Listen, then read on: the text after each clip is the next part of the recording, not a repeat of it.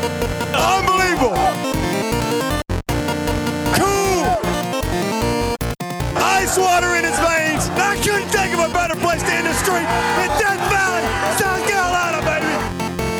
Guys going down, guys stepping up. That's what football is all about.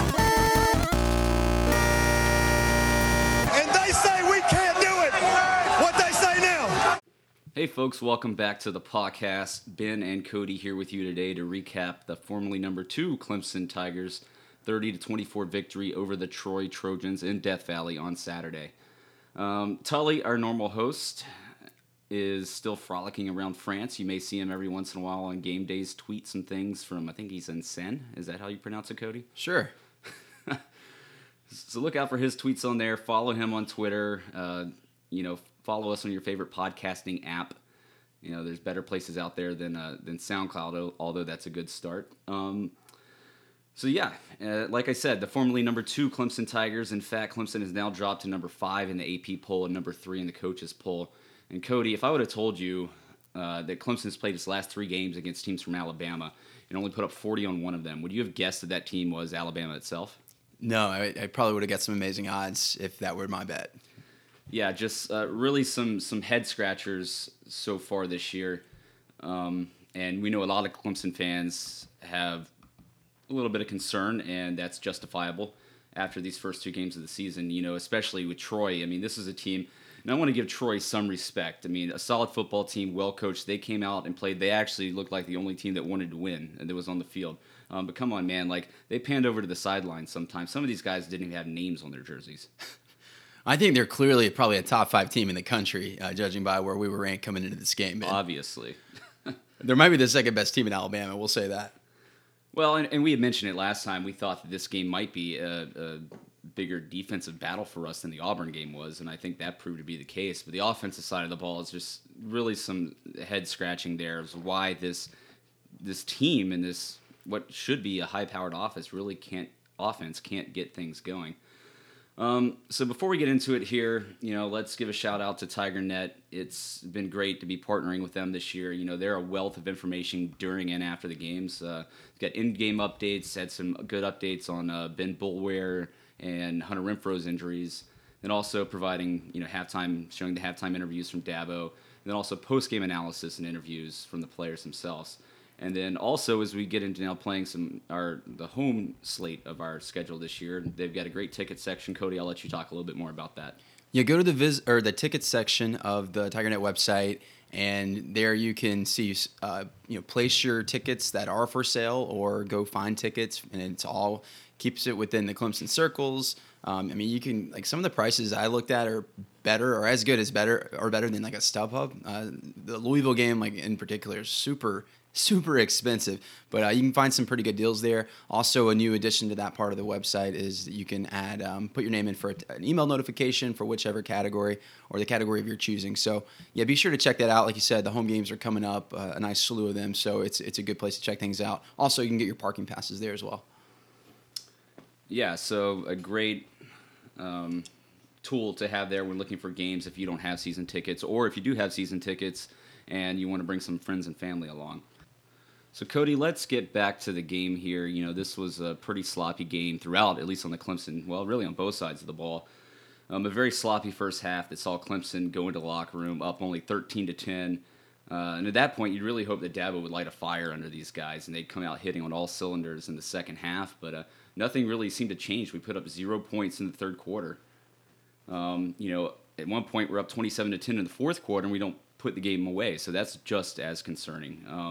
Only 414 yards of total offense. That wasn't really much of an improvement from the 399 we had last week. We got outrushed, in fact, 141-122, and Troy controlled the time of possession. They had 6.5 more minutes with the ball. Overall, painful game to watch. A lot of incomplete passes, a lot of cramping. Luckily, I think most of the injuries were just due to cramping because of the heat.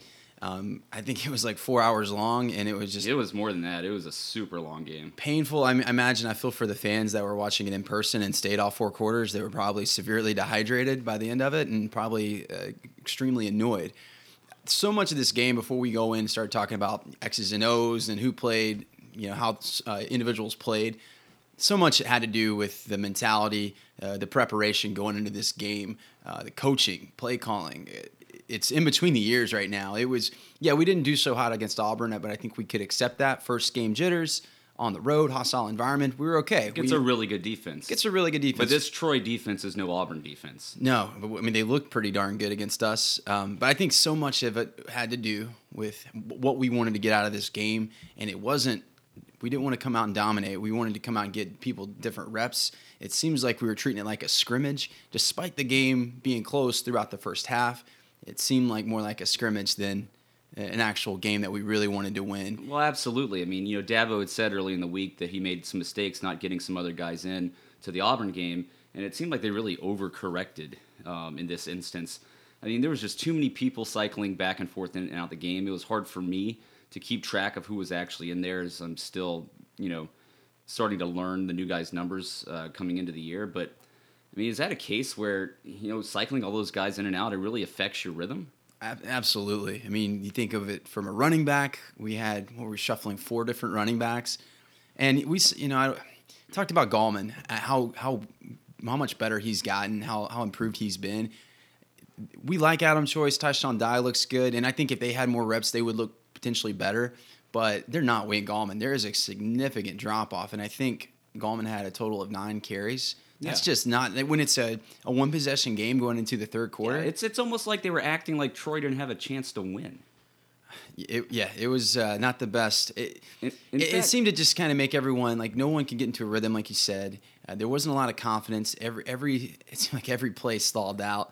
You gotta put your best in there and play them until you get a little bit more cushion. Then bring in your second, third stringers. Yeah. So Dabo had a quote saying that Troy played well enough to win this game.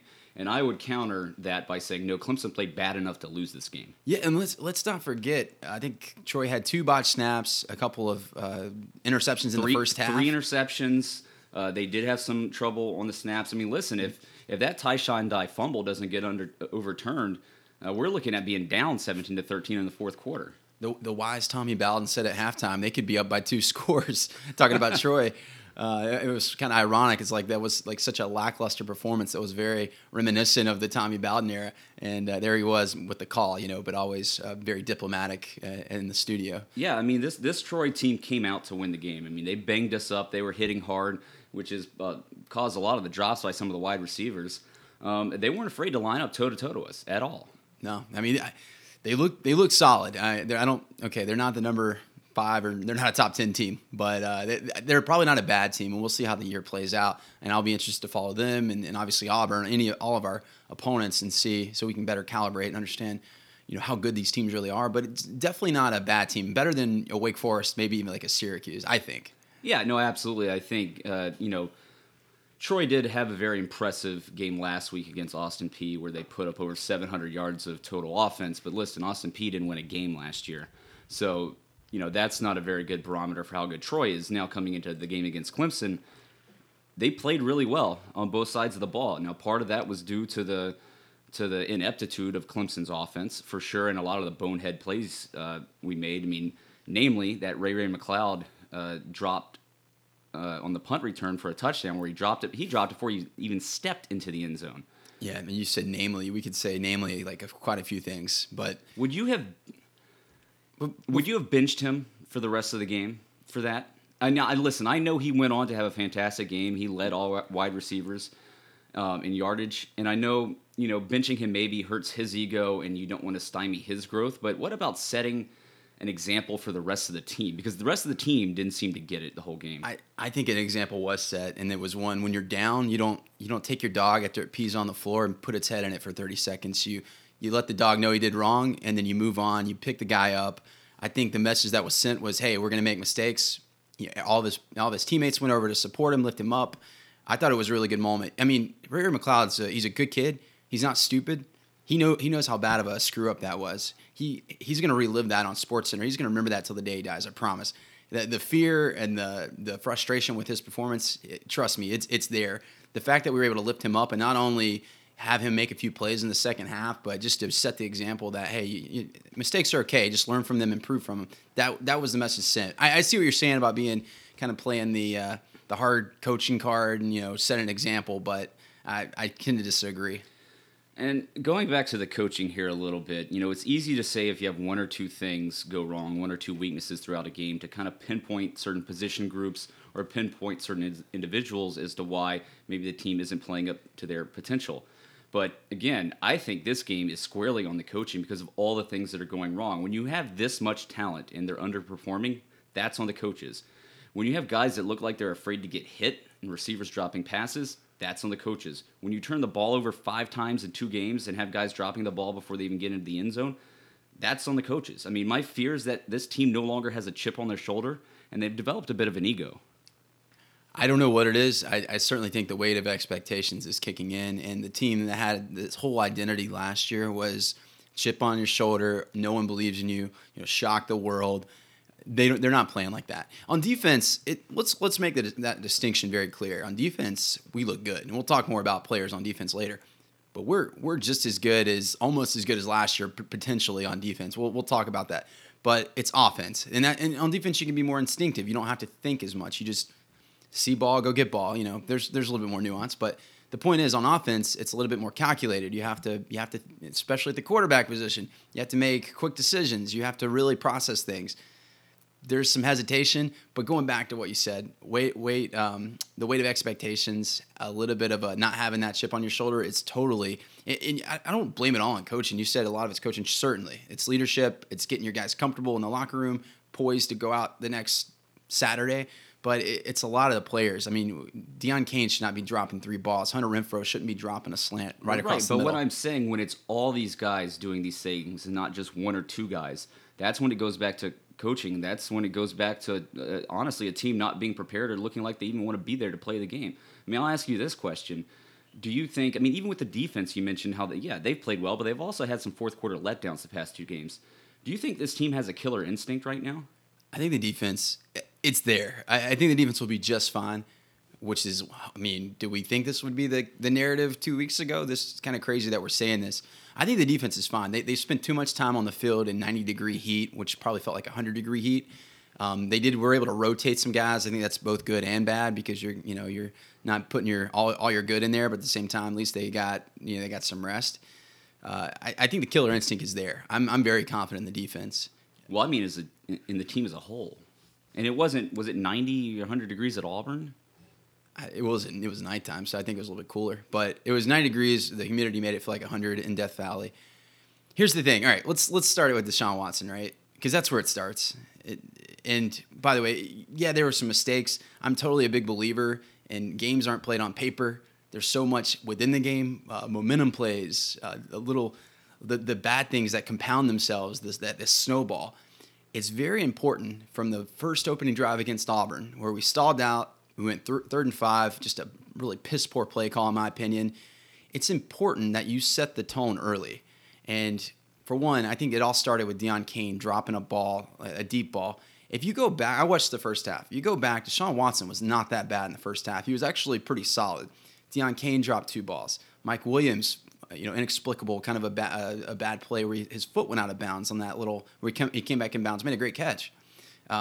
Sure, there was an interception. There were some bad plays, but all in all, he did not have a horrible first half. It's just bad plays compounding bad plays.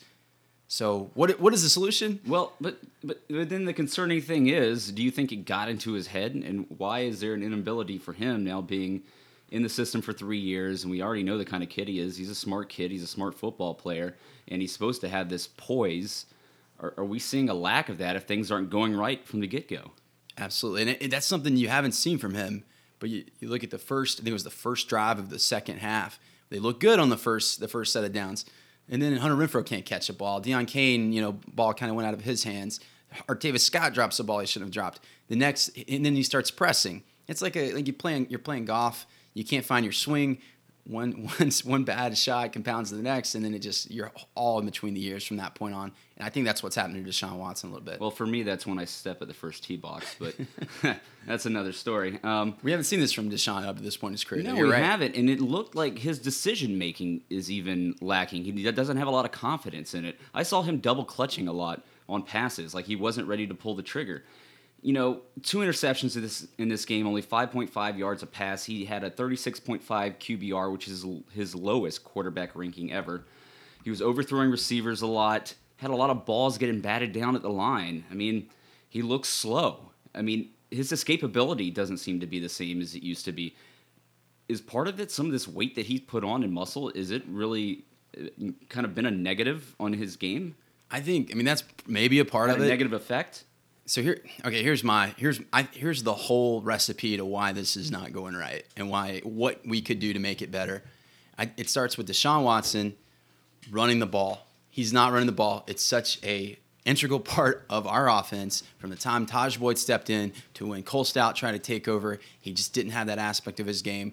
This system needs a dual threat quarterback. It needs a playmaker at the quarterback position, a guy that you have to fear can run the ball. And for Deshaun Watson, you look at last year, we didn't get him involved early on. Part of that was his recovering knee. Part of that was we started realizing we could rely on Wayne Gallman. Well, teams know that Deshaun Watson's trying to step back and be a pocket passer. He looks like he's having an NFL audition. He doesn't look like he's trying to win a Heisman and win a championship. Not to take anything away from him. I think his head's probably in the right place, and it's fair that he wants to potentially earn $100 million someday. So I don't I don't fault him for that. But he needs to be in a position, and the coaching staff needs to put him in a position where he can run the ball and make plays out of instinct, and not sit back in the pocket for 4 or 5 seconds and wait, hopefully find a guy downfield. I don't know if the receivers are opening up and getting separation. I don't know what the deal is, but he went down so many times, ended up throwing the ball out of bounds, took some hits from pass rushers. But even when he is taking off and running, he's not getting away from anybody. Like, his mobility and quickness is just not the same as it was last year. At least it doesn't appear to be. I mean, he could be a step slower, but I don't ever think he was Lamar Jackson or Nick Marshall in terms of his elusiveness. He was never a burner by any means. It was just his knack for finding those, when he saw the pocket collapse, he could find where the 10 yards lied. Another part too is just Bob being instinctive is going to the legs and going to them sooner, not waiting for the pocket to collapse, because you don't have to go for a run. Something he's very good at is making passes once the pocket collapses, making them on the run. We saw that again, Hunter Renfrow rolling to his left. That was a NFL level pass. Just put him in a situation, and I don't care. I know there's a risk of injury, and it's fair that the coaching staff wants to protect against that. You don't want him going down with an injury against Troy, but you got to make the offense move. When it's a 6-point game or it's a 3-point game in the third quarter, you got to run the ball. And whenever we did use him as a running back, like we did against Oklahoma, they couldn't stop us. Yeah, it's a completely different offense. We're used to, and again, this is maybe where we're spoiled as Clemson fans, but we're used to this offense just being able to get the ball and drive down the field on anybody. They did it against Alabama. But now this year, we're stalling, and we have no confidence whatsoever. Listen, as good as we were on third down last year, we were 8 of 20 in this game against Troy after going 6 for 17 against Auburn. And to be honest, we're just not in a lot of makeable third down situations. It seems like we have a lot of negative plays. We have a lot of third and longs. Again, you spoke to it about the receivers. They weren't getting open in the Auburn game, and it didn't really appear like they were getting too open here in the Troy game either. I mean, that's part of it, and maybe it's Deshaun Watson trying to be. He's calculating. He's taking too much time to think, and he wants to make the perfect pass. He wants to find the guy that can get just enough separation, and before you know it, Troy's defensive line's looking like Auburn's defensive line, and they're not that good. They shouldn't be in the backfield getting that kind of penetration. So for me, it's he needs to be ready to use those legs, and he's going to escape the pocket, make some nice plays. But they need to get back to the zone read, those run options to Wayne Gallman, because we can't establish any kind of between the tackles run game. There's just those yards aren't there. We become very predictable. When this offense becomes predictable, really easy to defend. When you give them that element of a dual threat quarterback, Alabama can't stop it. It's night and day difference. Now, we mentioned these wide receivers, and honestly, he didn't get a lot of help from them either. We talked about the drops. There were 7 passes dropped all day. Again, looked to be having trouble getting open. Ray McLeod, on the other hand, say what you want about that punt return and dropping the ball. He looked great receiving. He had 7 catches for 86 yards on the day, led the team, looked really elusive. Could have been his best game so far as a Clemson Tiger. He looked good. They used him the right way. I had some complaints on the way they were using him against Auburn. They did the same with Artavis. They did a lot of some jet sweeps. They tried to get him on the outside, screen passes, let him make plays in space, and sure enough, he did. We were getting 7 yards pretty much at will whenever we went to those plays. We even used Gallman, I think, on a few of those little out routes or whatever you want to call them around the perimeter. So Yeah, Gallman was the third leading receiver in catches on the day with 3. Scott had 7, so he got some more of those touches that we didn't see against Auburn. But then after that, Williams only 2, Kane only 2, although he should have had a few more. Renfro with an unusual drop pass. Leggett, he only caught 1. I think he had a drop. I mean, like they say, it's contagious. So definitely an issues with the receiving core. It's not just Deshaun Watson. And again, and this is maybe just us projecting that we had the best quarterback in the country and the best wide receiving core in the country, just as Clemson homers, Clemson fans. But I think if you take a step back going into the season, there's a legitimate case to be made for that. Right now, it doesn't look to be so. I don't think so. He's not the best quarterback in the ACC right now, but it's not to say that things can't be corrected, but it's not going to start with him being more accurate in his passing. I mean, yeah, granted, these wide receivers need to make some catches. Deion Kane, come on, man. Get your act together. You're a great player. You're a great talent. Some of those balls you just got to catch. One of those in the end zone, I think it was underthrown by Deshaun Watson, but I think Deion Kane still got to go up and get the ball, man. He has enough ability. He should come down with that. And Hunter Renfrow on his little slant route that he dropped, I mean, he heard some footsteps. Maybe he was a little bit injured, but those are the type of things. If those catches are made and there's no reason they shouldn't have been, Deshaun Watson's stat line looks a lot better. And then you get confidence, and there's something to be said for getting that confidence and let that be kind of what compounds itself as opposed to the negative spiral. So speaking of Hunter Renfrow, if not for 2 unbelievable catches by him, we're 0-2 this year.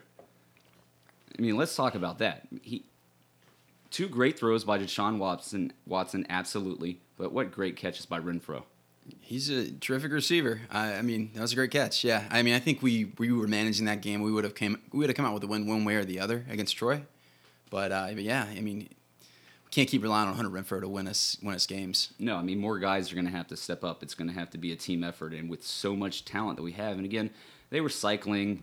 Powell got in there. Cornell Powell. We saw Trevion Thompson get in there and drop some balls. I think DeAndre Overton got in there too and got some playing time, which was shocking. We thought he might redshirt going into this year. But moral of the story here, the wide receivers really need to step up. Another position group that really needs to step up on this offense is the offensive line. We thought they had a chance to be really good this year, but they're not blocking at all. They don't seem to have gelled. And the question is, has the loss of leadership of Eric McLean really affected this unit? It's hard to say because, look, you did lose Eric McLean, but the guy that replaced him is Taylor Hearn. He graded out. I think he was the offensive lineman of the week. I had a little criticism on the interior line and establishing a run game and run blocking, and that wasn't great. But it's not on Taylor Hearn, the guy that's replacing Eric McLean. But maybe to your point, you're still figuring out cohesion and how to gel with among the offensive linemen, picking up blitzes and things like that. That's where the nuance comes in, where it takes a little bit of chemistry. And I think they're still finding that. The one thing I don't quite understand is how we can't find 3 yards in the run game against Troy. And yeah, that is shocking. Yeah. I mean, there's guys, even in the passing game, though, like the pocket's collapsing. There's guys coming from everywhere. Mitch Hyatt's getting beat. Yeah. I mean, at one point, he got demoted in favor of Tremaine Ankrum. Was he demoted or just replaced? Well, replaced, so to speak, but because he wasn't playing well. Yeah. I mean, it's tough to pick up these blitzes. And, again, you're playing the guy next to you. You got to have that familiarity and the continuity. And part of it, too, is they play against offensive line. Now they're playing different competition. They're getting different looks. They'll get better. And I think they got better last year as the season went on. Part of it, too, though, when the offense is stalling out and they're doing, why are we turning to a pro-style offense where Deshaun Watson's just become a pocket passer? I mean, I know why. It serves the purpose of keeping him healthy and also giving him an NFL audition. But let's let him be what he was against Alabama, and I think everything else will take care of itself. Well, and the play calling has been pretty questionable. You talk about the type of offense we're running and then how we're responding to these new looks we're getting. Elliott and Scott have been talking about these new looks and schemes from Kevin Steele. Funny how both our first games are against former Clemson defensive coordinators. Between Kevin Steele and Vic Koenning. And they're saying that that's been giving the offense a little bit of trouble, which makes me question their creativity and their ability to adapt to people starting to figure out this type of offense that we run. I think part of it is concealing the playbook. Maybe these guys, certainly Kevin Steele knew what he was doing against Clemson. He had some great perspective from being inside of that locker room. So I think he knew what to look at. Again, it goes back to Deshaun Watson being one-dimensional. We're not a pro-style offense. Quit trying to be. yeah, you don't want to hurt Deshaun Watson, but you got to open up that run game. And I think too, we got to the point we have one more game now before, if we perform like this against Georgia Tech, we'll most likely lose. You got to pull out all that, like quit concealing the playbook, pull out all the stops. I will say I think the play calling was better. They did a lot more on the perimeter. We had something to go to there. Drive still stalled out because of interceptions and things like that. Poor execution across the board. You can't have. There's football again. It's not played on paper. There's something. They need confidence in that locker room more than anything right now. Open it all up. Let them get comfortable. Let Deshaun Watson look like Deshaun Watson. I'm going to be really disappointed if they don't just come out like they're playing a championship game against South Carolina State. I know that sounds crazy, but we saw it happen against Troy. We saw it happen against Auburn. Like you can't. You don't conceal the playbook when you're playing a tight game. Right. Like you got, and you saw them throw that out the window when they had to throw the ball to Christian Wilkins down there on the goal line because we can't get it in against Troy. If you had told me what kind of odds could I have gotten on Christian Wilkins being tied for the lead in touchdown receptions? I guess he's number 2 behind Renfro. I guess Wilkins wasn't kidding when he's coming after Deshaun Watson's job when he said that earlier this week. Yeah, so South Carolina State, and we'll talk a little bit more about Troy, but in this game, it is of the utmost importance that we say, screw it, screw what you had in mind about keeping Deshaun Watson healthy, throw it all out the window. We're playing Oklahoma. It's the second half. It's the Orange Bowl. The season's on the line because if you can't find it's dysfunctional right now. If you can't find some confidence and let that breed into more confidence, it's not going to look good against Georgia Tech. That's not going to be a fun road game. Well, especially turning it around pretty quickly, short turnaround for a Thursday game. I totally agree with you. I think these guys need to get in rhythm, and you're not going to get in rhythm if you're just keeping it vanilla, right? They need to play how they anticipate playing the rest of the season against this better competition. So I think South Carolina State, we'll talk a little bit more about this later, but I think this is an opportunity where they can't, don't let it slip by. You need to get on the same page because you cannot expect that that's going to happen against Georgia Tech. Exactly. We could be in for a rude awakening in Atlanta. You can't. Yeah, we've seen this in the Tommy Bowden era. You can't just think that you're going to turn a light switch on from one game to the next. Performance has to be consistent. Guys have to feel confident. They don't feel confident. They're the greatest leader, maybe the best player in the nation, is not playing like it, and you got to get him confident. And it's not going to happen by making precise passes in the pocket. It's going to happen because he's going to look like he did against Oklahoma in the second half of the Orange Bowl. And what happened the next game against Alabama? Piggybacked that into an even greater performance. It's got to start against South Carolina State. Yeah, and listen, the bottom line here is, and the coaches have acknowledged as much, that there's no tempo, there's no rhythm, and the guys just aren't executing. There's a stat everybody's throwing out there that I think Clemson's last 11 games, going back to last year prior to the Auburn game, they had over 500 yards of offense in every one of those 11 games. Now, I take that with a grain of salt. We haven't hit 500 this year, yes, but that was all last year. This is a brand new season. If we had gotten 11 games into this year going 500 or more every game and then started shooting below that, I'd be a little more concerned. So that being said, I still have confidence. We haven't seen it yet, but it's early in the season. It's still not time to panic. I think this team is going to be able to get it together. There's just too much talent on the offensive side of the ball for them to keep playing like this. I kind of go both ways on that. I feel like things will improve, but will they improve enough, and how soon? Because one loss in the ACC could be your undoing. And Louisville is, we'll talk about them later. They're a little bit better than we thought. Lamar Jackson is, I think, a tremendous quarterback. You got to get your ducks in a row, and you got to do it quickly. We saw Ohio State last year.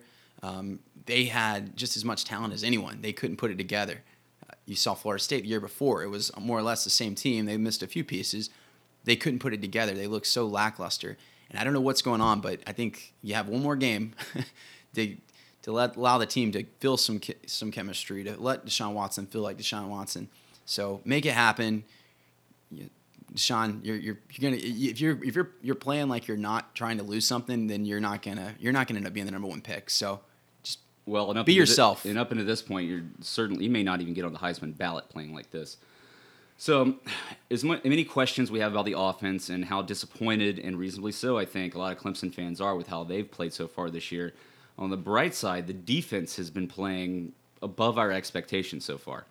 Like we thought this game against Troy was a tougher test, it looked like, than we had against Auburn. This defense played well early. So I had a little bit of concern because it did seem like we were giving up some yards on some big plays. Some turnovers by Troy kind of, kept us in it, or kept them out of it, maybe. But again, another shaky fourth quarter. Yeah, and I don't put too much on the defense. I think they spent way too much time on the field because too many of our offensive drives stalled out.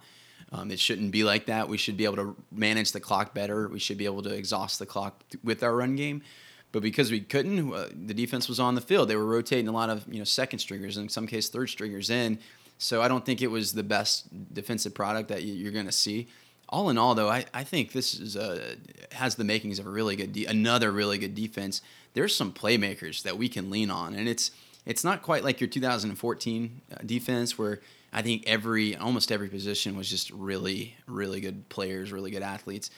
Not quite like that. I think you got some kind of steady Eddie type guys in the secondary, but at the line of scrimmage, at linebacker, you got some playmakers, man. Dexter Lawrence, wow, I had no idea. Well, and Christian Wilkins at that end position, he's playing amazing. Between him and Watkins and Lawrence, that D-line is dominating. I don't know about you. I didn't see a lot of Cleveland Farrell in this game. He did play. Well, I saw Jurgen in there some more. They gave Jurgen quite a few reps. He didn't look like kind of a similar story against Auburn. He's a great athlete. I think he's figuring out how to play football again because it's been 2 years. He's kind of out of place. He's not getting a lot of pressure on the quarterback necessarily. We're going to need that when we play Francois and Lamar Jackson. We're going to need him a lot. Yeah, and there's a good push up the middle. Pagano played well too. He though was jumping some snaps at time, and he got at least one offsides penalty. But yeah, I still think as well as they're playing, the defensive line does need to get a little bit more penetration. Right. I mean, a big thing, and what gives me confidence with this defense is Christian Wilkins, as good as he's looked at strong side defensive end. And I imagine they'll keep moving him out there. But when Austin Bryant gets back, I think he's even better. He's just got a little bit more speed, can probably potentially make better plays in space. And you're going to allow Christian Wilkins to move into that 3 technique where he can get that same penetration from the inside. Then it becomes, in my opinion, probably a top 20, maybe top 15 defense. We'll see against greater competition. But I think you'll need that type of speed against like a Lamar Jackson, Dalvin Cook. I think it bodes well for us. So in addition to getting Bryant back, I think the other thing that's going to have to happen for this defense to achieve that top 20, top 15 level is I think the defensive backs are still going to have to play a little bit better. I saw a lot of DBs in coverage playing with their backs to the ball in this game. Saw it out of Van Smith, saw it out of Mark Fields, even Tank a time or two, I think, on Tank's pass interference call. So to what extent is that concern right now? Because Troy had some success at times throwing the ball, and we had some pass interference calls. A couple of the passes, if you remember that one that got past Jadar Johnson, I mean, it was pretty good coverage. It was a miraculous catch in the first quarter. Van Smith looks a little bit, I don't want to say slow. I think he's got great instincts. He's certainly not TJ Green in terms of that 4.3 speed. So he's going to have to be make a lot of the right plays and be in the right position to, kind of mitigate his lack of, elite speed. So that was a little bit worrisome, but I think for the most part, I like that he's in position. I didn't see a lot of Mark Fields. Marcus Edmond, he got a lot of playing time. We're going to call him Muscles from now on. I'm pretty sure he's up to 200 now, right? Are you being facetious? Yeah. He looks like he's like 145 soaking wet. Yeah, but he got the start. So we'll see more. I mean, I don't think we really got stretched too much in the secondary. A big part of that's going to go back to Cleveland Farrell, getting Austin Bryant back, allowing Wilkins to move inside, and getting pressure up the middle, or getting a pass rush. Yeah, and then out of our linebackers, man, at times they played really well in this game. They had 3 interceptions as a group. A lot of guys cycling in and out of there, so I didn't really get a good tell on how everybody was playing per se. I'd have to go back and watch the tape. One concerning thing is Ben Boulware goes down with what appeared to be an ankle injury. We don't know yet if it's a sprain or not. Hopefully we'll get a better idea of that today. But, going forward, if we lose him for any extended period of time, especially with the Georgia Tech game looming and that offense that they run, same thing with Louisville, high-powered offense, could we be in trouble? I mean, yeah, I think that's one position where it's kind of a drop off. I'm not sure if Kendall Joseph, I feel like he would have the skill set to play at outside linebacker or the will spot. I don't know if he's cross-trained in the spring. I think he would be the next viable option in moving Trey Lamar into Mike at starting Mike position. I mean, Shaq Smith's not ready. Maybe they moved Jalen Williams there. He's looked okay. I don't think that's the guy you want to roll with all year, but I think there's definitely a drop off, and not just to mention. I mean, he's the heart and soul of the defense. There's something to be said for just the enthusiasm, the passion that he brings. It kind of permeates through the rest of the defense. Yeah, that's a big loss. Well, maybe a quick bit on Kendall Joseph. Another game where he just shows tremendous instincts. He's always at the ball. He shows good lateral quickness. Again, something that we didn't necessarily have last year. We didn't as much of that with B.J. Goodson. So that's certainly a bright spot. Yeah, I mean, I think there's a lot to look forward to and a lot to be excited about out of this linebacker group. And we actually have some depth this year with some guys starting to emerge. I still think losing Boulware for an extended period of time is going to hurt this team, like you said, from the leadership perspective. But other than maybe doing a little bit better in coverage, and they're going to get picked apart more when we play some better passing teams, and that's, again, another one of my concerns about the secondary in general, is when we play a team like Louisville or a team like Florida State who is going to throw the ball more, I think that's when we're really going to be tested for the first time, and you're going to see if there are any major holes in this defense. I think so, and I think we haven't utilized, at least I haven't paid a whole lot of attention, we'll say, to how Venables is moving into like dime packages. I know he's done a few of those. What kind of who he pulls into the box in terms of like nickel coverage. It's been Corbin Wiggins from what I've seen, a little bit of Jalen Williams. Surprisingly, Dorian O'Daniel's not getting those reps, but I really like Wiggins. I don't know if he has the cover ability of like I think we were able to pull a lot of guys in there last year in the secondary. Mac was in there at one point. It doesn't get any better than Mac Alexander. But it's going to be a little bit of a drop-off, but I do like Corbin Wiggins more so than like a Travis Blanks. Ryan Carter got some playing time yesterday. He was around the ball a few times. Again, a lot of guys. Kevon Wallace made it in there. And then Trayvon Mullen got into the game too. So I mean, those guys are players. Maybe not yet. Maybe they're not there yet. But they look good, man. They'll be ready to go next year. And again, just as on the offense, same thing on the defense. A lot of guys cycling in and out throughout this game. I think that affects your rhythm less when you're on defense because you're more reacting to the opposing offense's rhythm. But it will be interesting to see going into the South Carolina State game if this remains the case. I would think definitely on the defensive side of the ball, they're going to still get a lot of guys in. Offense, I don't wonder if maybe they keep the first teamers out there a little bit longer just so they can see if they can prove if they can get something going against inferior competition. Right. I think it was a flawed strategy. You just kind of got to bite the bullet. You can't be rotating guys in there until the game is in hand. I hope they treat the first half of the game against South Carolina State like a championship game, and that's go into it thinking like that. And then, in the second half, hopefully we have a few. Maybe just a game they want to play in. Yeah, or that. Yeah. And then, but hopefully in the second half, then you can start rotating in your second and fourth string running back, for example, or and same with like your tight ends and offensive linemen, all of that. So you gotta. I mean, it'd be good to get Kelly Bryant there too. Nick Schuessler, give them some reps. Yeah, we thought we can't do that with a 3-point lead. No, and we thought we were going to get to see him coming into this game, but it wasn't even close to being the case. So that about wraps it up for the defense. Again, who would have thought coming into this year that the offense would be the question mark 2 games in, and the defense would be the bright spot? Who knew? Who knew, man? One bit on Dexter Lawrence. I talked about how good he was. I just want to glow a little bit more on just how good he is and how surprised I am that he's able to be this much of an asset this soon. He brings something that no one else has. I mean, that size, that speed, he's still learning how to play the position. I feel like leverage is a big thing for him. He can tend to get beat if a guy will, get under his pads, and if he's 6'4", so his pad level sometimes remains high. But man, when he does find the leverage, he is unstoppable. Well, and I think 2 games into his college career here, he's already the best blocker on the offense. He's got Jordan Leggett beat, that's for sure. Yeah. Okay, so again, we never would have thought that the offense and the defensive script would have been flipped. One thing that we did have question marks coming into the season and that we still have question marks about is the special teams. Oh, God. The only good part about the special teams against Auburn was Andy Teasdall had a good day punting. That cannot be said about the game against Troy. I don't know what the heck was going on there. He had one decent punt maybe, I think went 49 yards off of bounce. But in that situation, he failed to get it stuck within the, between the, past the 20. Other than that, some dying ducks. They were coming off the side of his foot. What the hell was going on? I think it could be mental.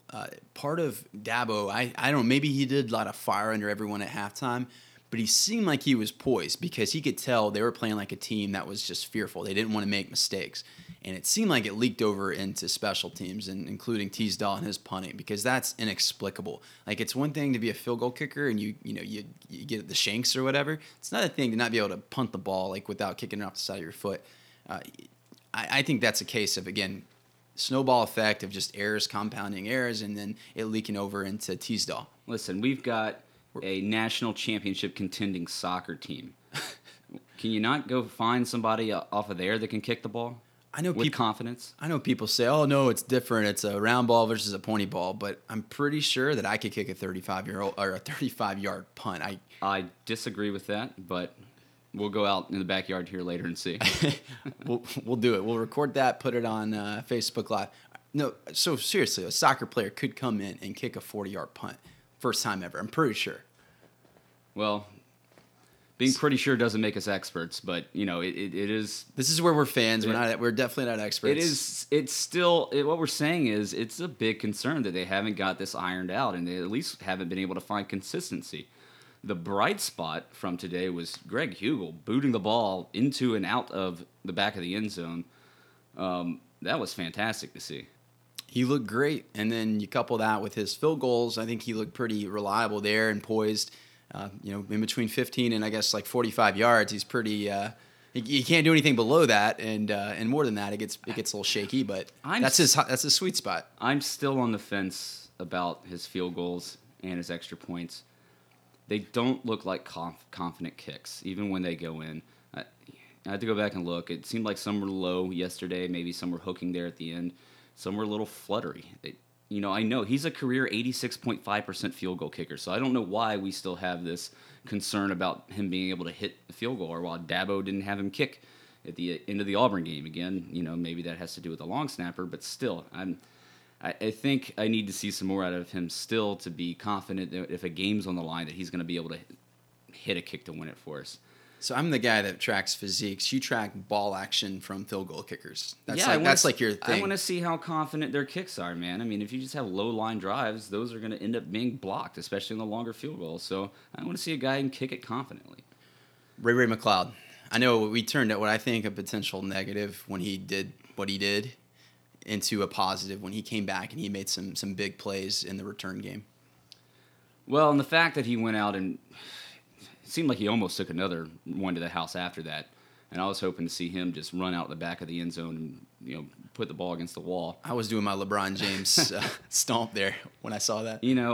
Again, you can question whether or not. I know a lot of people ask this about whether he should have been sat for the rest of the game.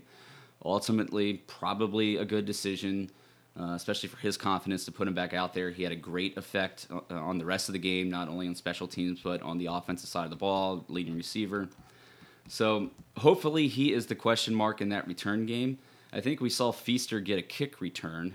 Other than that, I don't think we took a mini out of the end zone. Maybe he did, but there was nothing dynamic happening in the kick return game. But no, absolutely, that was an exciting moment for the punt return team. And even though it didn't ultimately end up in a touchdown, at least things are shining a little bit brighter on that part of the game. Absolutely, I think we knew all along he's the answer.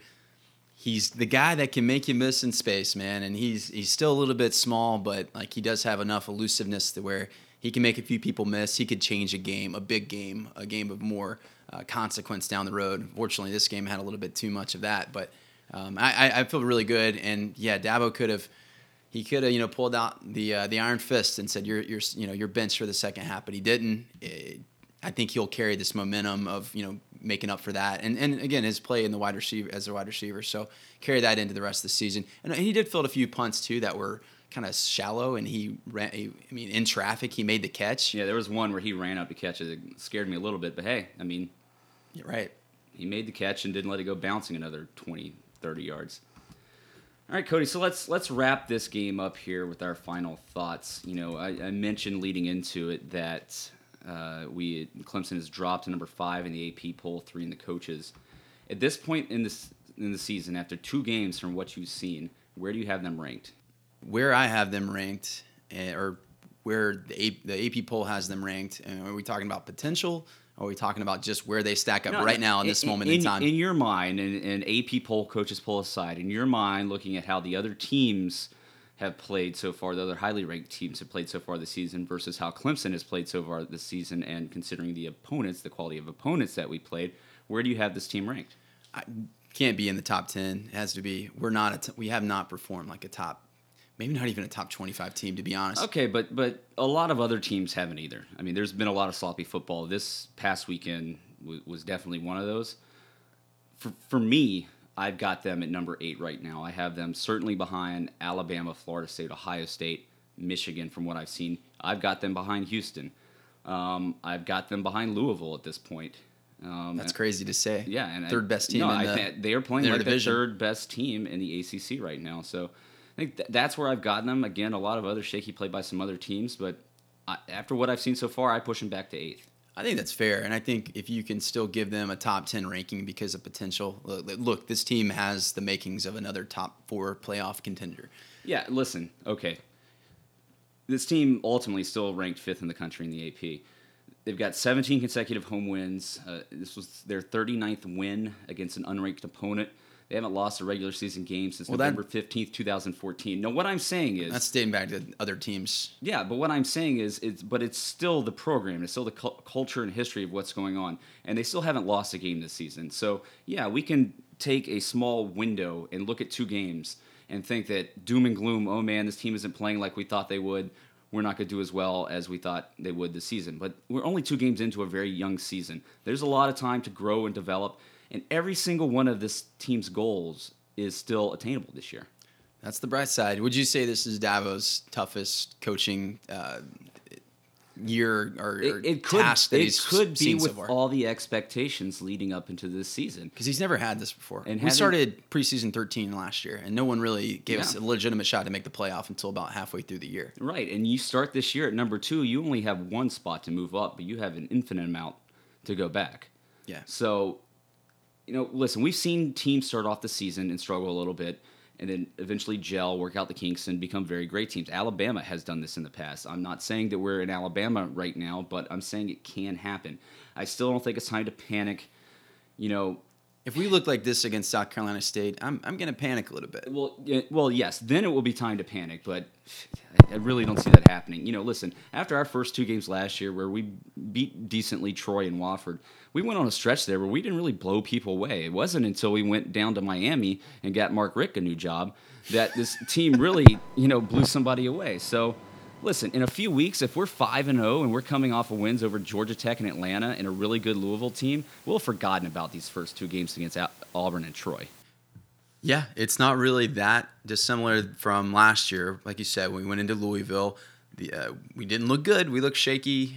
Quarterback was Deshaun Watson was kind of shaky at that point. Only difference is expectations, and it's completely different.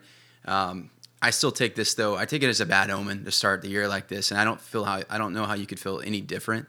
The ship needs to be righted, and it needs to be righted quickly because I promise you, Louisville will not be an easy opponent, and neither will Georgia Tech playing in Atlanta. No, listen, things certainly need to improve. I'll give you that. We all know that. We keep playing like this, and we'll be an 8-4 team playing in Charlotte at the wrong end of December. So things need to get better, but I'm just saying not quite time to panic yet. A lot of season left to go. So with that, let's switch over now to update you guys on our podcast prediction challenge. Every week we'll be we're tweeting them, our predictions between myself, Cody, and Tully, and then the podcast aggregate, what we expect the score to be for the game. We haven't done really well so far this year, but after this one, Tully is the week 2 winner again. He picked up 17 points. I came in second with 8. The podcast got 1. Cody, you got 0. I'm right there with Lee Corso, man. Just great betting advice. Take what I say and do the exact opposite, and you'll make a ton of money. So the way we're doing this is if you're the closest to the final score, you get 10 points for the win. The second closest gets 5. And then you can also accumulate other points depending on how close you are to the actual score for each team. So the total so far this year, Tully's leading with 27. I've got 13. The podcast has 1, and Cody has 0. So the question is, what's on the line here? Well, we've decided that the winner between the 3 of us is going to get dinner paid for by the other two. The ultimate loser buys the round of bourbons at that dinner. And the way we want to get our listeners involved, because we do appreciate you guys listening to the show, is that if the podcast aggregate ultimately wins this year, we will send to Pliny the Elders. And if you've been a listener for a while, you know we used to talk a good bit about beer. Pliny the Elders are really, really great double IPA out here, one of the best in the world, really. And you can only get it in California and Colorado. So whomever sends us the best mailbag question, you can do that at clemsonpodcast@gmail.com. You can do it on our Facebook page. You can respond to the TigerNet post. Must be 21 to apply. Yeah, absolutely. Yeah, let's preface that by saying we need some proof of ID. So whoever we deem to send us the best question or commentary throughout the year, if the podcast wins, we'll send you a couple Pliny the Elders as a show of appreciation for listening to the show. So before we leave here today, Cody, real quick, let's look around the college football landscape. I thought, and many people thought last week, that it was one of the best weekends of college football. This week, you really can't say the same for. Yeah, the matchups weren't as intriguing or as compelling, and then the performances were kind of blah. You saw lackluster performances from really Georgia. Almost lost their game against Nichols State. I don't even know who that is. Who? Where are they? I have no idea. Are they FCS? I think so. They're worse than Troy, I hear. So that's good. And then Ohio State, they barely pulled away from Tulsa. It took I don't know if it's a snowstorm or a hailstorm to actually pull away. But we're not the only ones that's kind of working out some kinks. Yeah, Bama got off to a slow start. They were only up 10-3 after the first over Western Kentucky. Only led 17-3 at the half.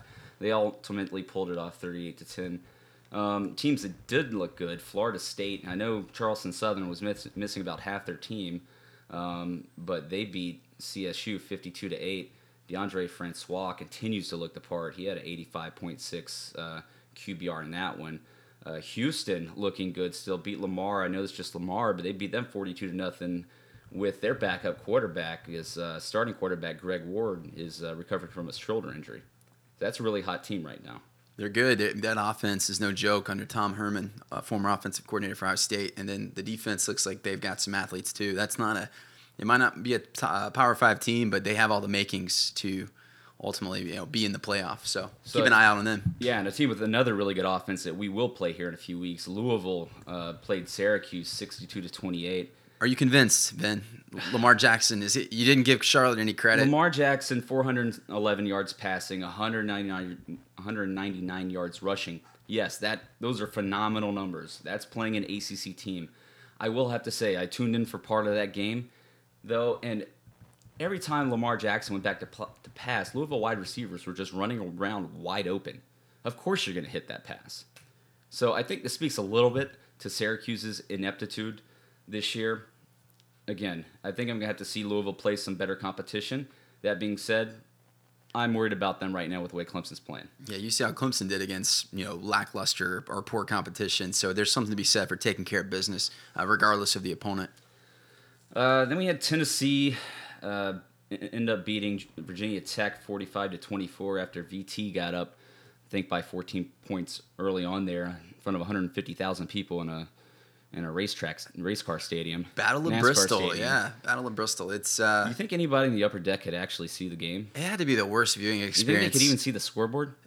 I mean, you saw how far away the actual stands were from. There was literally a racetrack in between the football field and the stands. It's got to be the worst view in the house. They should have just held a race at the same time the game was going on to really make that one interesting. Oh, yeah. Give some fans in the upper deck something to watch. But Tennessee does rebound. I don't think the ACC, we can kind of conclude and say they're out of conference. It wasn't as good as we had hoped, especially when you take the Georgia-North Carolina final score into account. But Tennessee looks like they might be a legitimate top 15 team after all. We'll see. We'll see how they do going forward.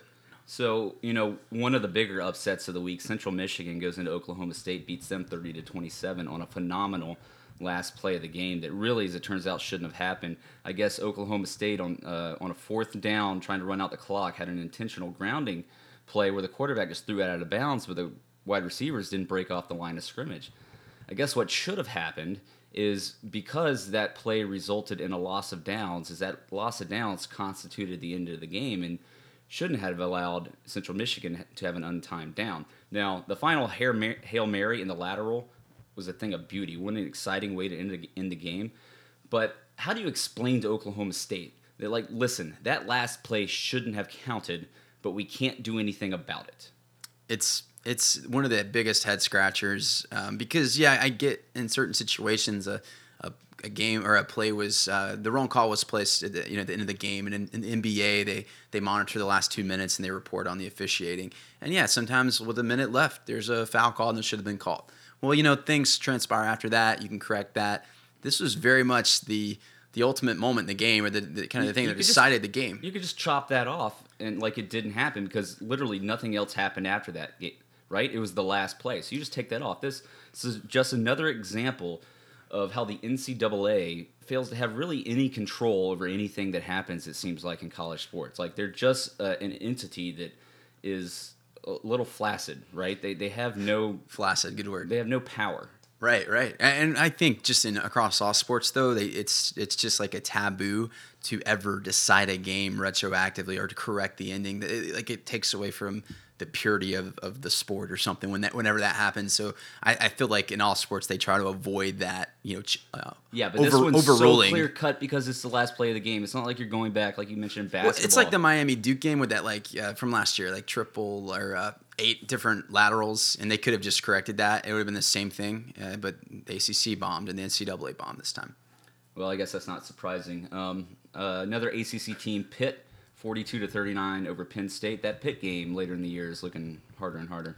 At least we have it at home. But I think they're another formidable opponent. We maybe because they're from Pittsburgh, we're not as familiar with their team. That's definitely a Coastal contender. They'll be right there with North Carolina. A lot of people pick them to win the Coastal. That's not going to – the schedule's starting to look a lot more difficult. Florida State is looking good. Louisville's looking a lot better than we thought. And, again, Pittsburgh, I think they're going to be a good team. And finally, Mississippi State, another really bad matchup here between weak SEC teams. Mississippi State 27, South Carolina Gamecocks 14. It's going to be a tough season for South Carolina. It looks like they threw Brandon McElwain in there, and they might be settled on him as their starting quarterback. We'll see what happens, but it's going to be a long year for Muschamp and the Gamecocks. I'm glad we're not playing South Carolina next week. I'll say that. Yeah, we're playing SC State. Do you feel like we would beat them? I don't know. Given what I've seen out of them, yes, I do. Okay. So that's all we have for today, folks. Thanks for tuning in and listening. That's been the Troy Recap. Again, we'll be back at you next week after the South Carolina State game, and we'll probably also have a little look ahead to Georgia Tech, given that that'll be a Thursday game, and something that we may be concerned about at this point. Again, thanks for listening. Check us out. Leave us a review on iTunes. Check out TigerNet. Happy to partner with them for this year. And until we talk to you next time, and as always, go Tigers.